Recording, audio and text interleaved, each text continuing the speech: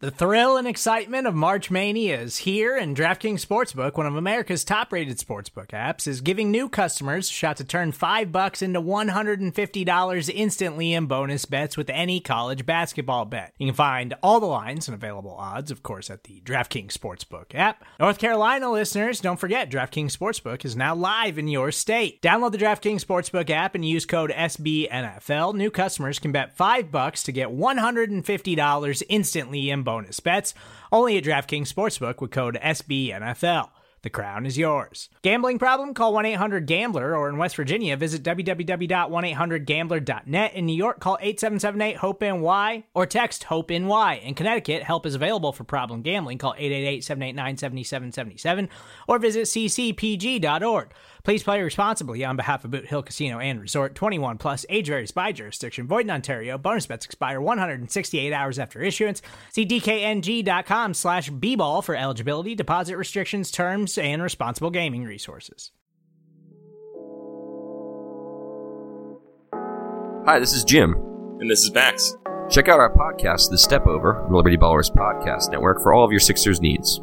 Player analysis, game breakdowns, who would look coolest in a headband, and more. Subscribe to Liberty Ballers podcast feed on iTunes, Stitcher, Spotify, or wherever you get your favorite podcasts, and check out The Step Over, a podcast about Sixers basketball. Mostly.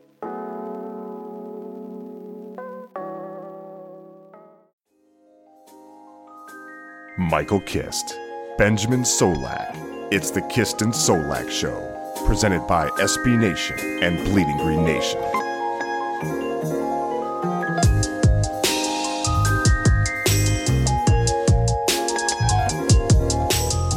You are flying high on the Kist and Solak Show. This is episode 13, powered by the fine folks at SB Nation and Bleeding Green Nation. I am your host, Michael Kist. Follow me on Twitter at MichaelKistNFL. As always, joined by the best doggone co-host in the game, Mr. 8-year streak without a bad day. He is Benjamin Solak. Follow him on Twitter at Benjamin Solak. That's S-O-L-A-K. Ben, how you doing, brother? Mike, every day, you may have heard, is a good day to be alive. Of course.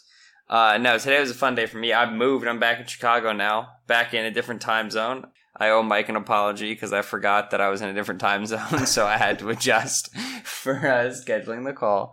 Back in Chicago, getting ready for the my final school year to start, man. Senior, a lot of perspective, which is fun. I will say, though, I learned this today. I had no idea that you were a yellow-bellied, cowardly scallywag. Oh, why is that, Ben? You aren't doing the Bleeding Green Nation weekly pick'em? Oh, no, dude. I told you. That's a whole different department. That's a whole different... I was so psyched to stunt on you because I am comfortably in the lead right now. And by comfortably, I mean by one game because we've only really played 2 weeks. So, there's only so much one can do. And I was like, I got to rag on Mike for this on the podcast. And I went to open the cumulative results from the first 2 weeks. And I can't find Mike's name because Mike's not picking NFL games because Mike's a bum. So I appreciate how you didn't even step into the ring because you knew the 2017 defending champion would not have taken any mercy on you in his repeat year. Listen, Ben, you're so smart. You're so good at what you do that I need to limit my exposure to taking L's to you however I can. And we talk all the time, so there's a lot of exposure there. And like I said, betting is like a whole different department.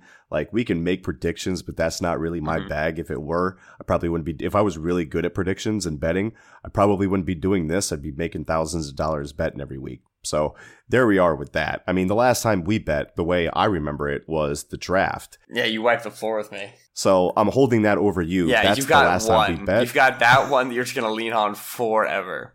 Shout out James. I don't know how to pronounce James's last name. James Keena, however it's pronounced. Who went 12-3 in week 2, but went 6-9 in week 1. So he's like 18-12, like right in the thick of things, with the most interesting splits as far as picking the games. He's a Nick Foles. Yeah, no, exactly. He's up and down. But anyway, I think we can safely say I'm a better game picker than you are by default. And then that's my stunt for the day. 100% disagree. I'm going to cash in that draft bet soon enough. You get chirpy. Yeah, that'll be fun. Look, we got a lot to talk about today. At the end of the show, just to let you know right off the top, we've got the Carson Wentz presser, his first press conference back as an active member of the Philadelphia Eagles. So that's going to be tagged on at the end of the show after the outro. Also, we are going to be doing a preview for the Eagles and the Colts, and we are going to be previewing the Eagles offense against the Colts defense tomorrow. We'll flip it. We'll do the Eagles defense against the Colts offense. Before we get to all of that, we have the injury report that dropped today. We're recording on Wednesday night, so we have Wednesday's practice report. Did not participate for the Eagles. Running back Jay Ajayi, running back Darren Sproles, linebackers DJ Alexander and Nate Gary. Limited practice was Alshon Jeffrey. He likely won't play. Jason Peters is dealing with a quad. He had that injury in practice the week before the Week 2 game and re-aggravated it during the Week 2 game against the Bucs. He is expected to play, according to Doug Peterson. The injury for the Colts, and she's a long one, Ben, did not participate. T.Y. Hilton is fighting a quad injury. Running back Marlon Mack has a foot and hamstring issue. Defensive tackles Danico Autry and Hassan Ridgeway, they did not participate. Tackle Anthony Costanzo didn't participate. Safety Clayton Gathers didn't participate. Tight end Jack Doyle, he's dealing with a hip. He didn't participate in practice. Corner Quincy Wilson is in the concussion protocol. And also limited were cornerback Chris Milton, who I know nothing about, and guard/tackle Denzel Good, who I also know nothing about. That's a lot of guys on a team that doesn't have a whole lot of depth. And there are a couple of key players in there. I think Clayton Gathers would be the big one there, and Jack Doyle. Quincy Wilson was out last week, but I thought that Pierre Desir, is that how you say it? Desir? Usually I know this. Mike, I don't recognize half of the Indianapolis Colts freaking depth chart. All right. I have no idea how this guy's name is said. We're going to call it Pierre Desir. I know he was with the Browns before. He is a real long corner. He came from a small school. I liked him coming into the draft. He was kind of a draft Twitter kind of darling from what I found out later on. Is he the Lindenwood kid? He is the Lindenwood kid. That's correct. Okay. Yeah. So that's him. I just committed the greatest draft sin of just knowing a guy by his school and then calling him kid, even though he's probably older than me, let's be honest. But talk. Yeah, so the Lindenwood kid. So there's your injury report. We're going to keep you updated with these things.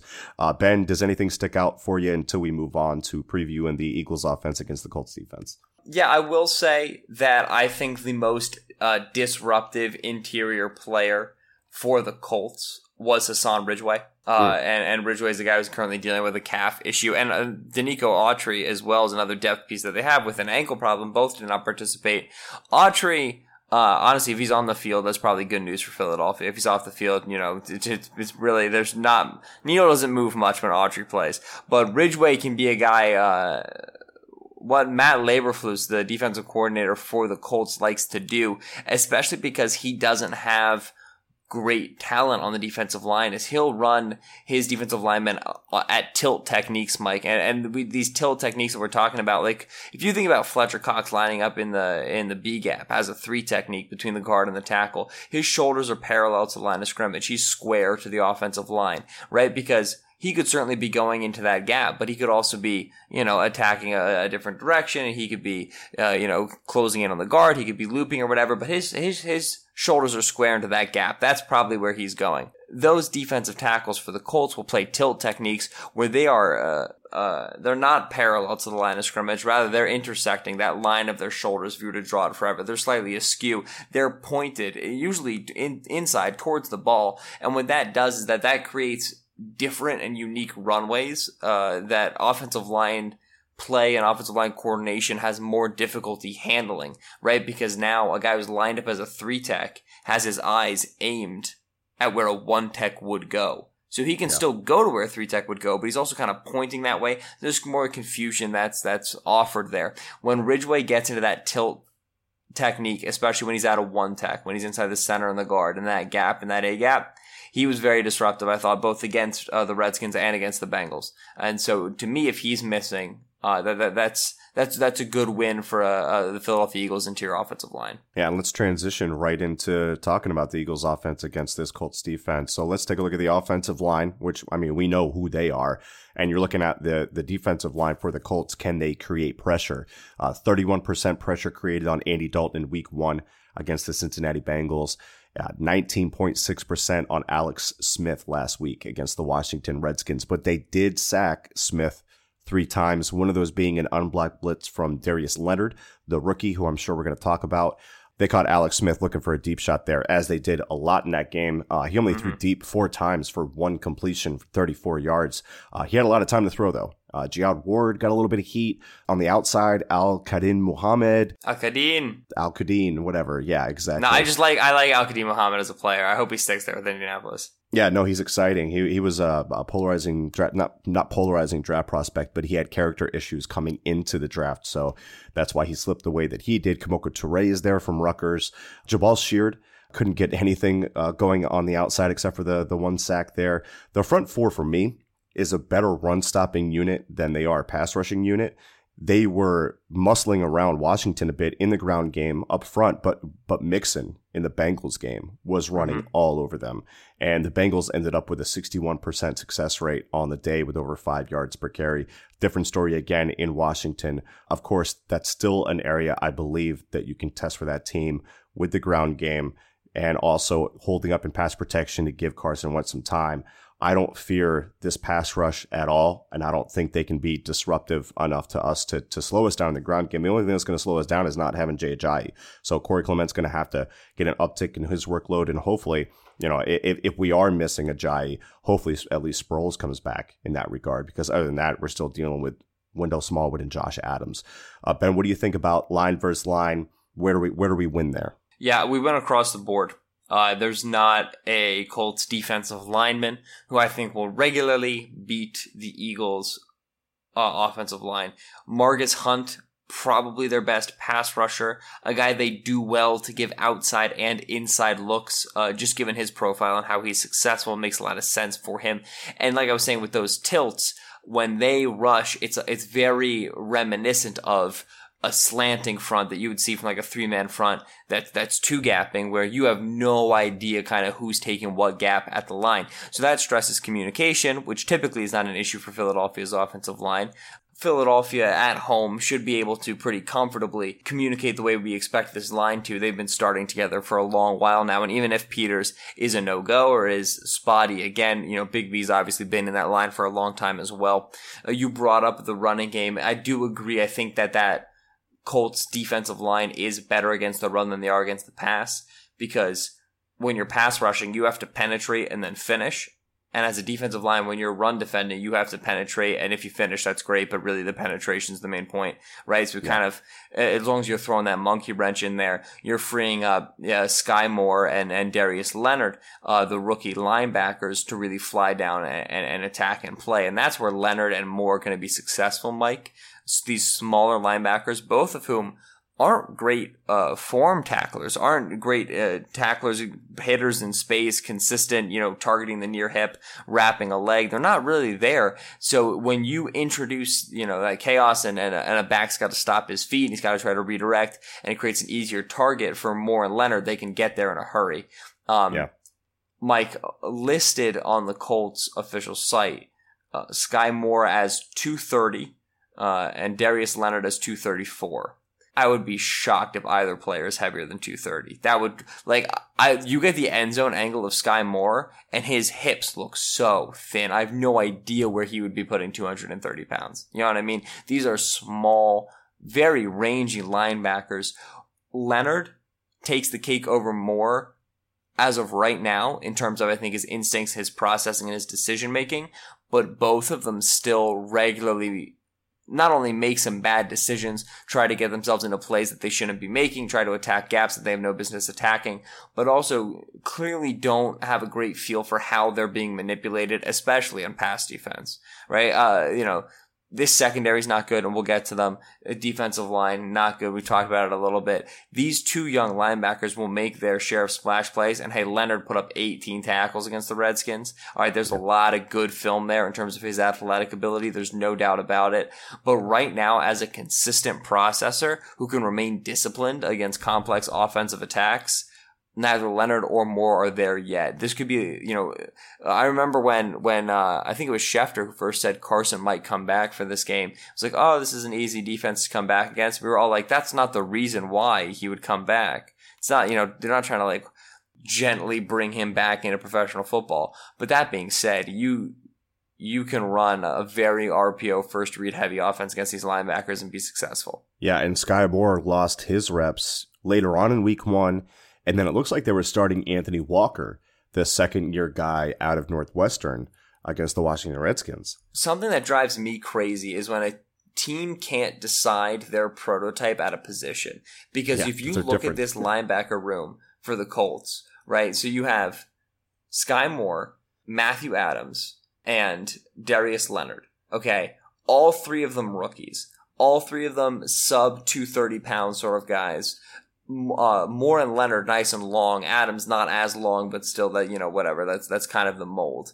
But then also they brought in Najee Good from Philly, right? Who is a Sam linebacker. He is a on the line as much as he's off the line sort of a guy.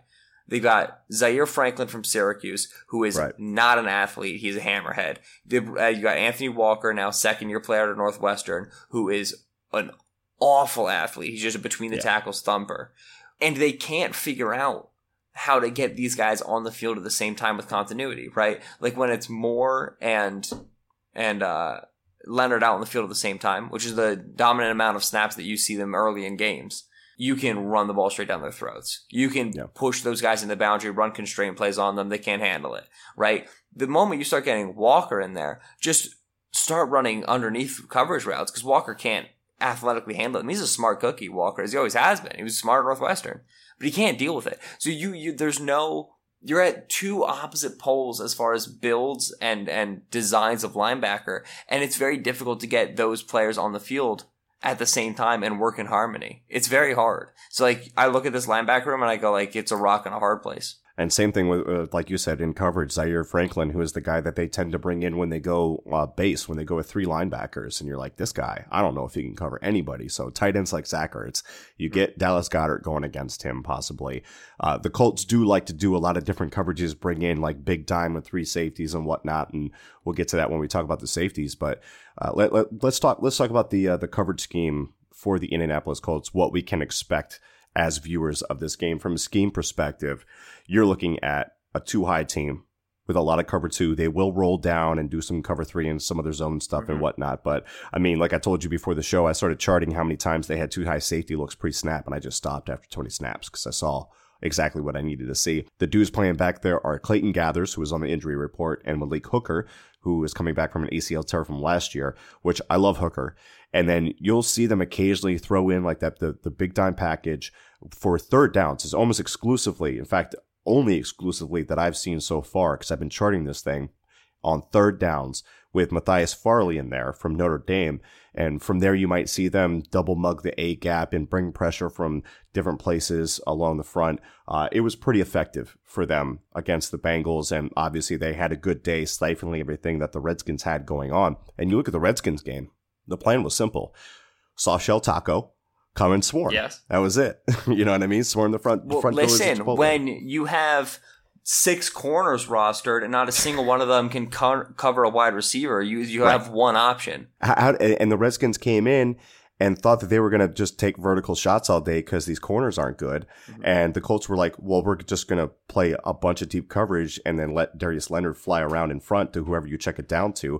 Chris Thompson ended up with like 13 catches, 14 targets and whatnot. Like that's how Darius Leonard got 18 catches.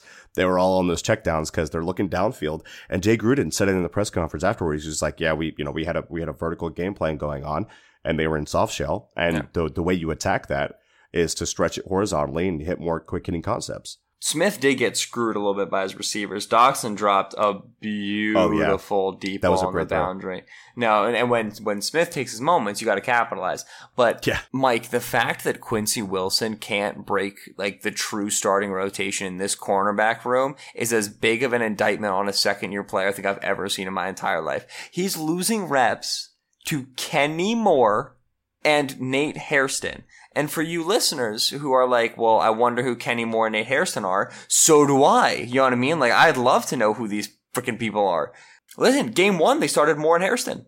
I mean, so they'll bring him in, and it's really funny, Mike, because like you said, they rotate to cover 3 sometimes. And do you want me to tell you how you know they're going to rotate to cover 3?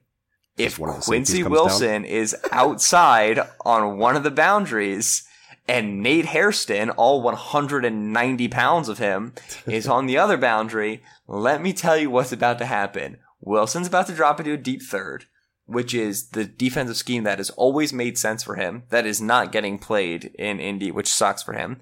And Hairston, who cannot handle a deep third, is going to squat into a flat. Yeah. Maybe I missed a rep or two where that didn't happen, but pretty much every time I got that key, yeah, they were rotating into a middle of the field closed sort of a shell. Now, Eberflus will put Clayton Gethers.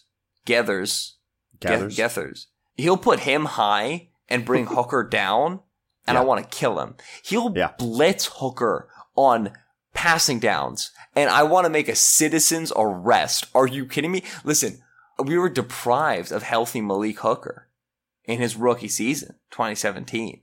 You need to let him play single high. Again, so it's very difficult because Eberflus is a new coordinator, and this secondary is built for cover 3 and he won't play it. I have it right here in my notes. It's highlighted in yellow.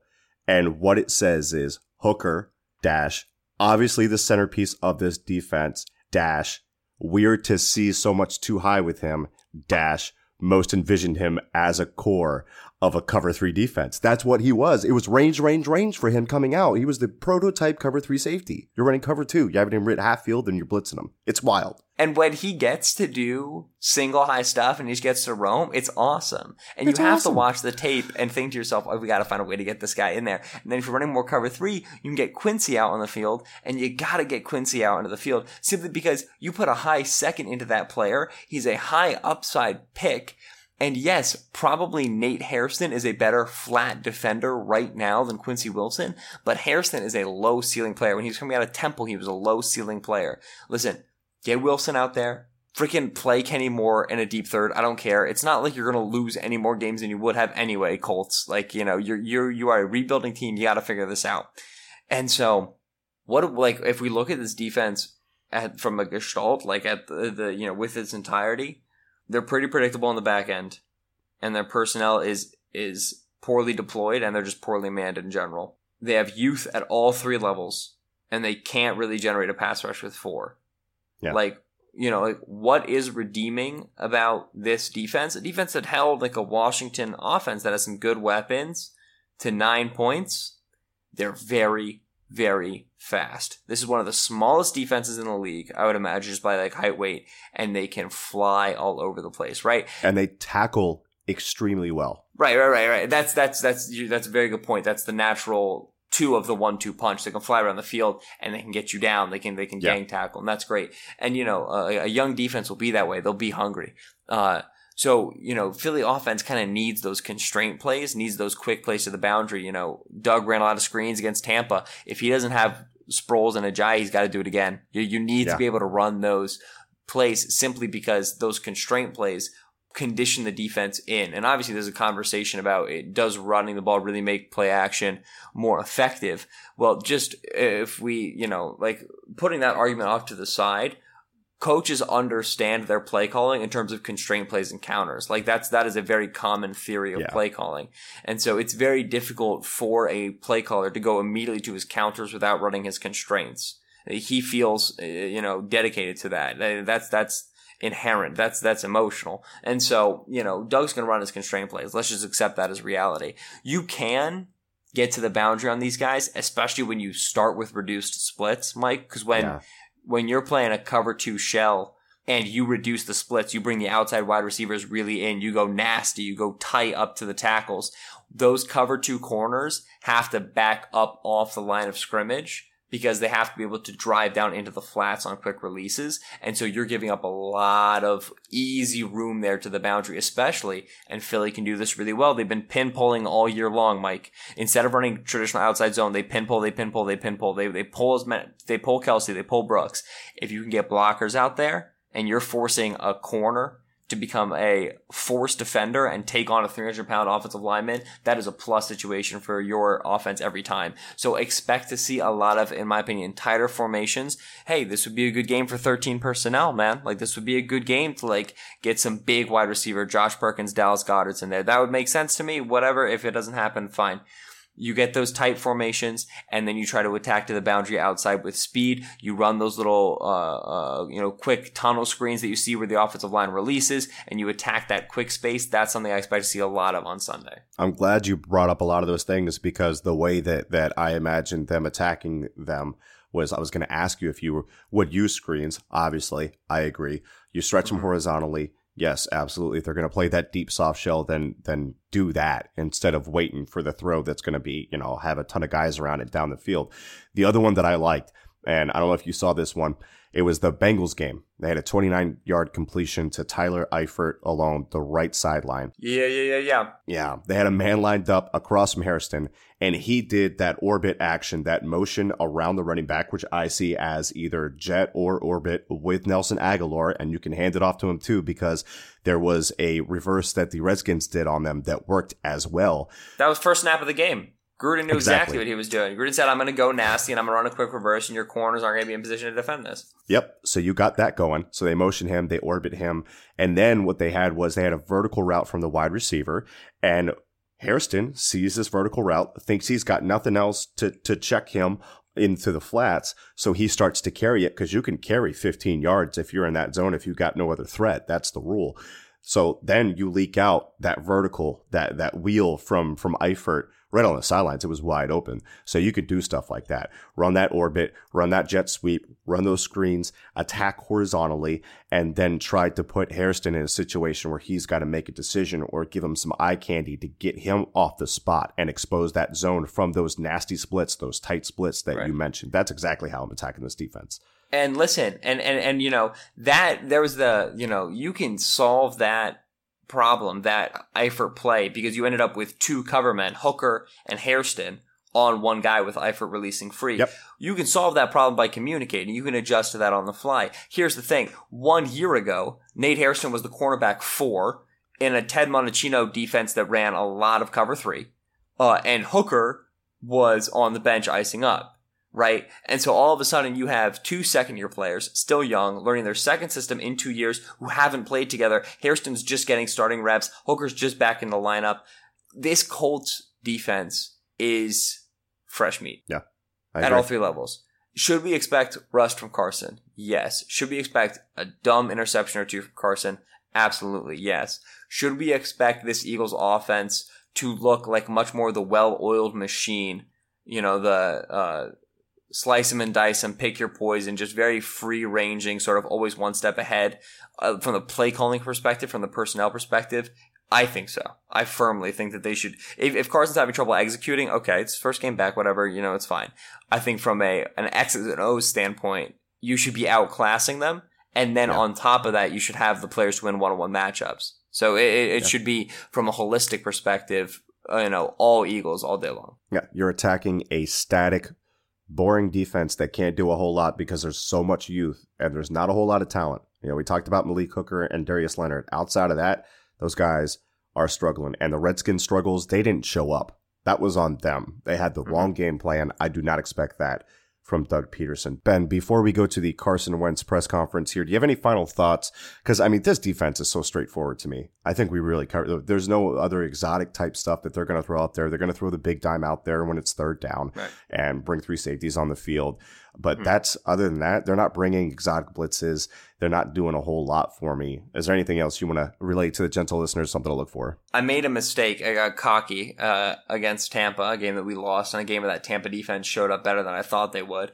Last year when we would do these previews, I would always remember to say, listen, if this defense beats us, this will be how I think they do it. So I had my little caveat, right? My little hedging on my bet. So I'm going back to that.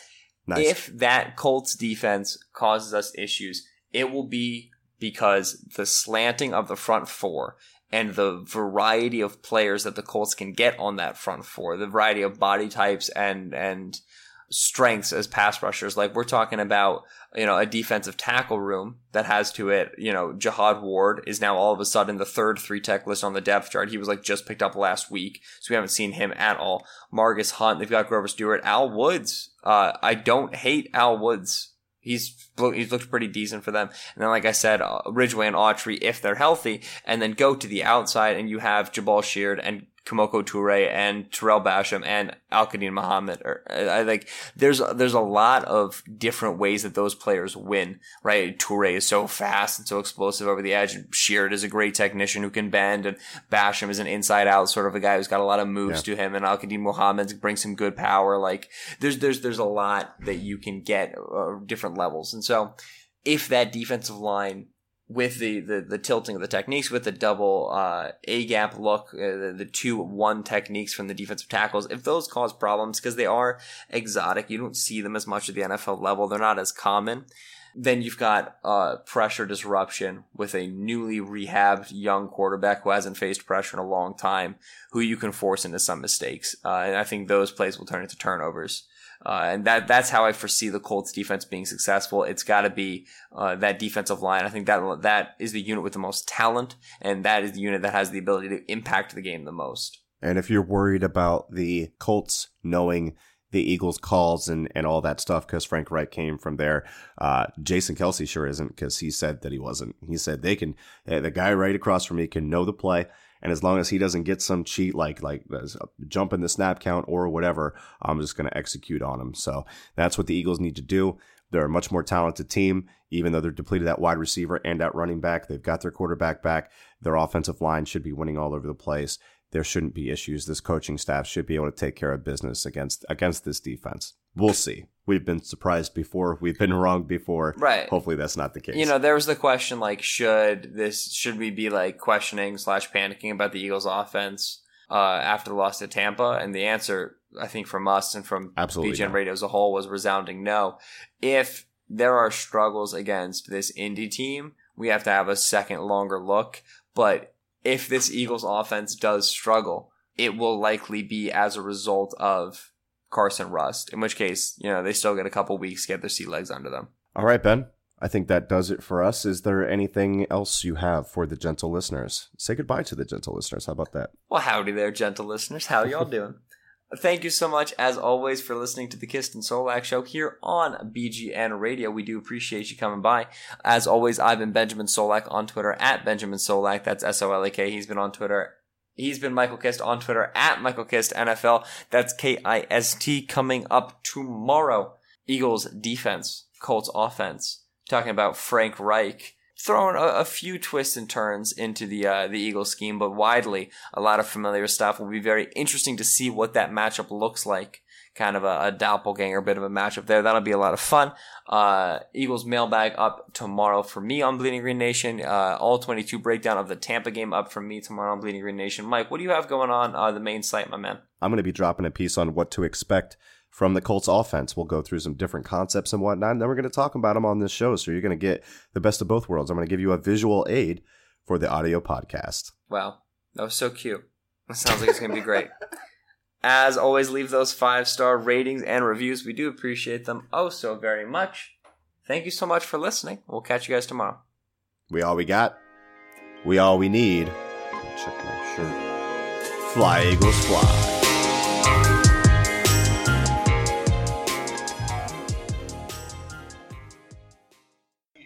Temper your excitement Sunday.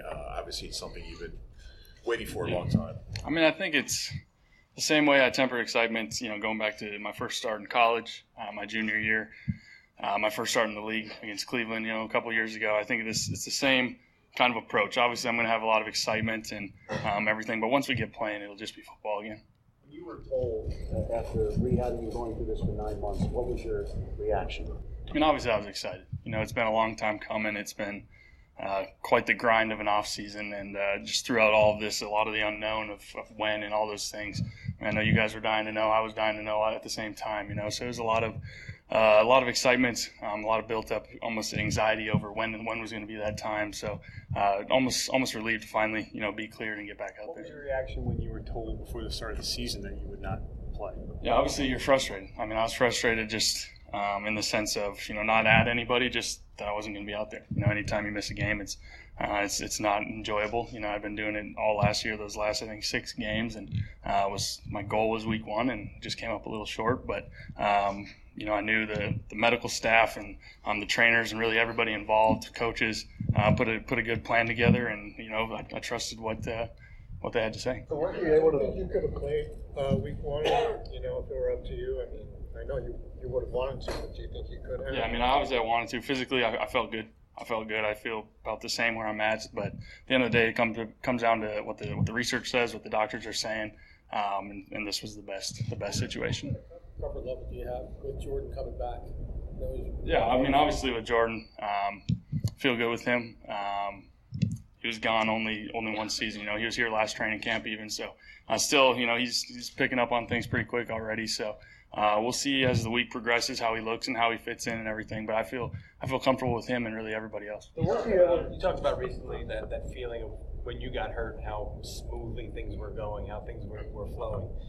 Do you expect that it's going to be close to that? And if it's not, you have to kind of tell yourself it's going to take a while? Yeah, I mean, at the end of the day, I and really the whole offense, this whole organization always has high expectations. We expect to go out and start fast, play fast, be clicking. And so I truly believe that's a realistic expectation. Now, that's just football. It's not always like that. So those things come, and you got to learn how to balance those ebbs and flows of the game and everything. But I think we all hold ourselves to high expectations around here. So much on last offseason, Carson, studying the offense and the improvement stuff. Were you able to spend as much time doing that this offseason with your rehab? Without a doubt. Unfortunately, I had to be here. Be in the building all the time through the off season. So I made the most of that for sure, and then really just studied the offense, studied what we did last year schematically, myself, where I could improve. And that's something I'll always do, whether I'm hurt or not, just to always find a way to get better. Your game that tells you where you are. When you get out there, will there be anything in your mechanics or anything in your game that will tell you where you are in terms of and where you want to be? Not really sure how to answer that. I mean, I know once I'm out there, I'll feel good. I feel good in practice. I realize live action's going to feel a little different, but I've been fortunate enough the last couple of weeks going against the defense. As a scout quarterback, so obviously they play extremely fast. So just seeing those things and the more experience out there, the better. But I think it'll come second nature once I'm out there. Are you going to ramp up the part of your game you had worked on a little bit of protecting yourself? About throwing the ball away. Can you talk about that? Yeah, I mean, that's something, obviously the injury is going to now magnify that type of protecting myself, but that's something my whole career, even before the injury, I was always just harping on finding a way to keep protecting myself, when to extend the play. Sometimes I feel like I sound like a broken record because we're always learning, and that's something I'll always just keep looking at.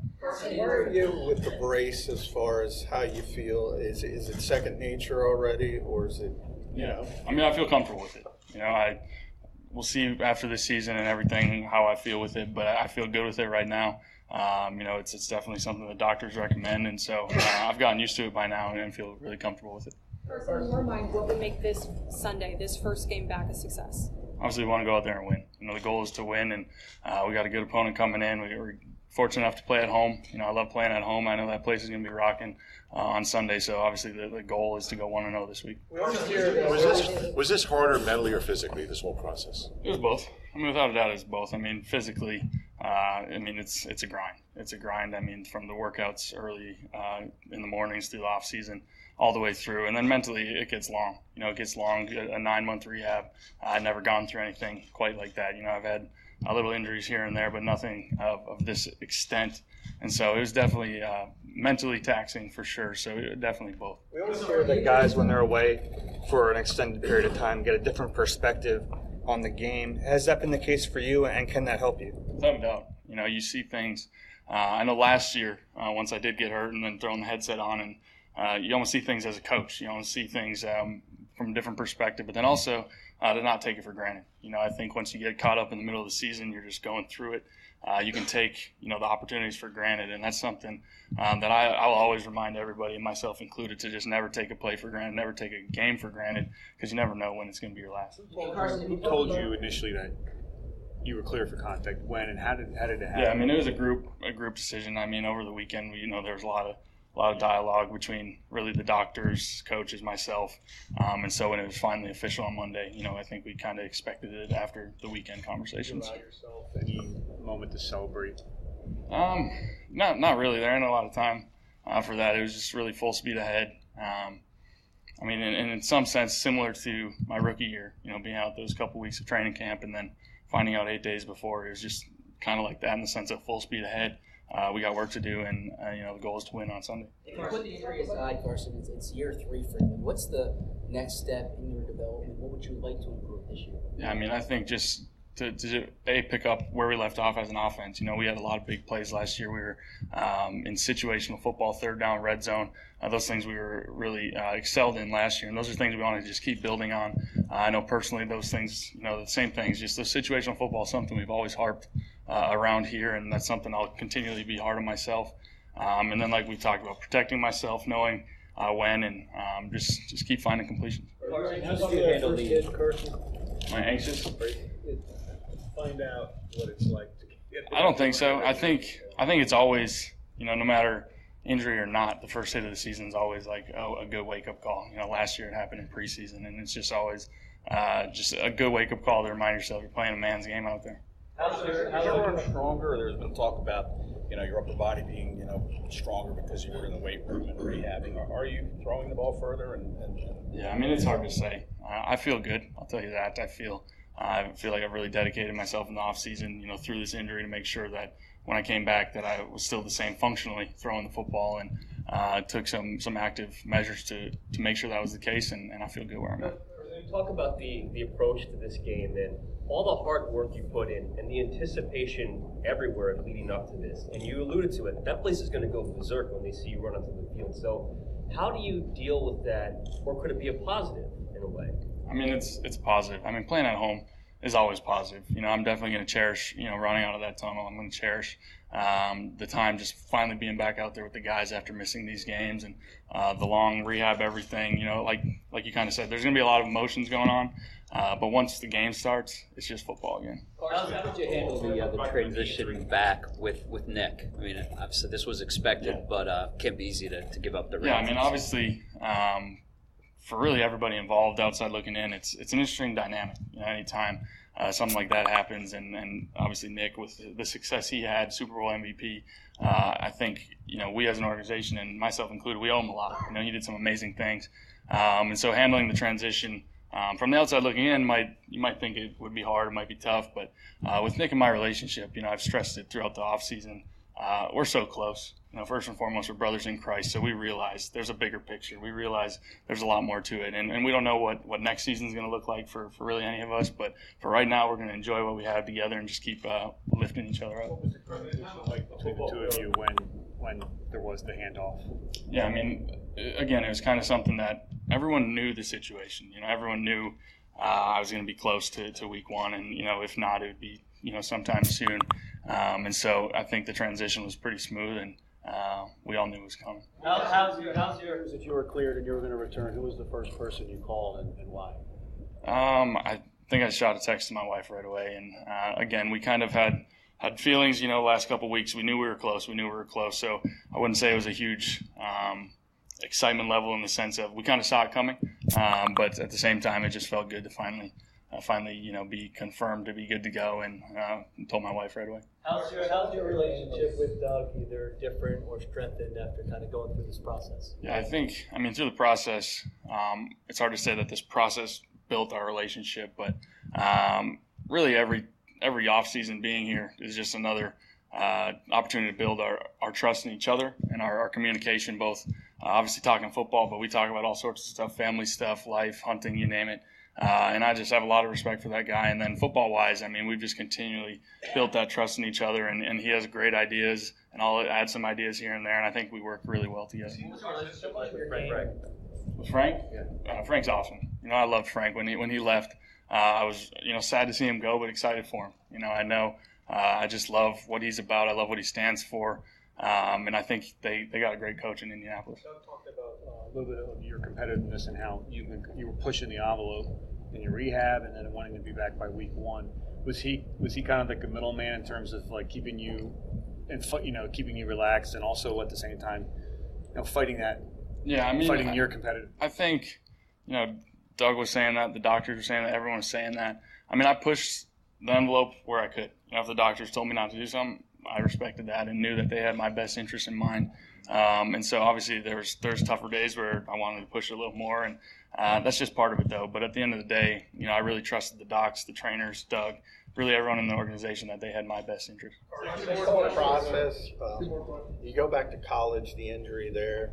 Obviously, this was much more serious, but did that give you sort of a template to get through this as far as stepping back and then stepping forward again? Yeah, I mean, it definitely did. You never want to go through an injury, but dealing with it in college, shoot, I even had some little things in high school. You whether you miss a game or however much time you miss, it just lets you step back and kind of see the bigger picture. And I think you really find out a lot about a person in times of adversity. So I think you really just look yourself in the mirror and say, how am I going to handle this? And I try to attack everything head on and come back stronger for it.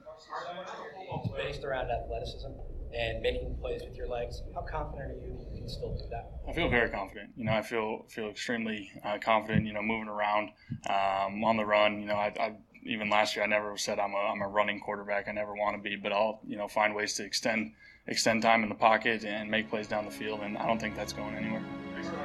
Thanks, guys.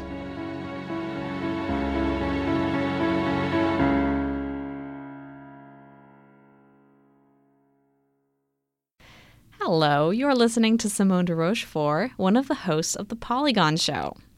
It's a show all about the video games that you'll never have time to play, brought to you by 4 friends who are just as passionate about food, soft drinks, and TV shows as we are about video games.